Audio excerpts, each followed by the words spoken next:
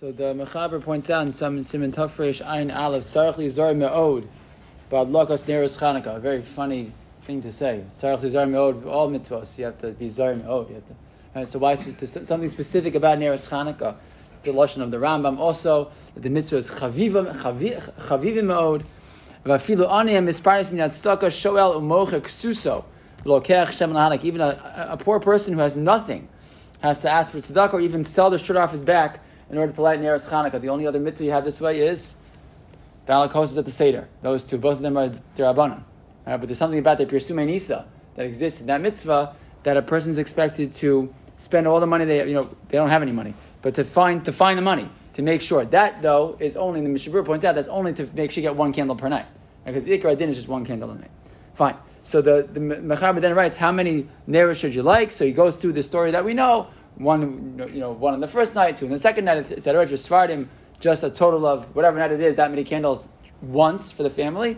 But for Ashkenazim, the Ramah writes, no, that we do, everybody in the family lights their own set of candles, depending on the night, that many candles. Except the Mishmur points out that many have the minhag, Ishta Kagufo, that for many families the wife lights together with the husband, doesn't light her own. Some people think the wife does light.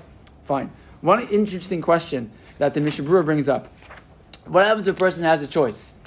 They can light.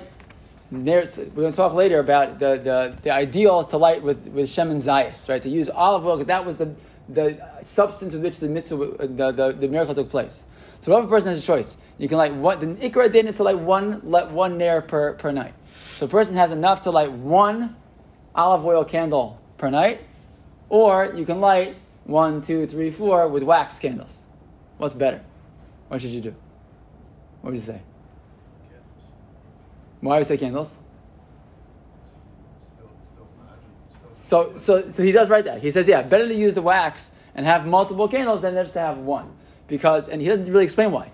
But the answer is because you're still the more candles is more Pirsumei Nisa, right? It's for us when we light the Shem and Zayis, it's a muhudar because it lights nicely, and that's the item with which the nace took place. But in the end of the day, you have 9 candles in the window. There's a lot more Pirsumei Nisa than otherwise. So he writes, if you have that choice, Shem and Zayis or wax, and the wax will have for more of them, better to go with the wax to make sure you get the ideal maximum Pirsumei Nisa possible.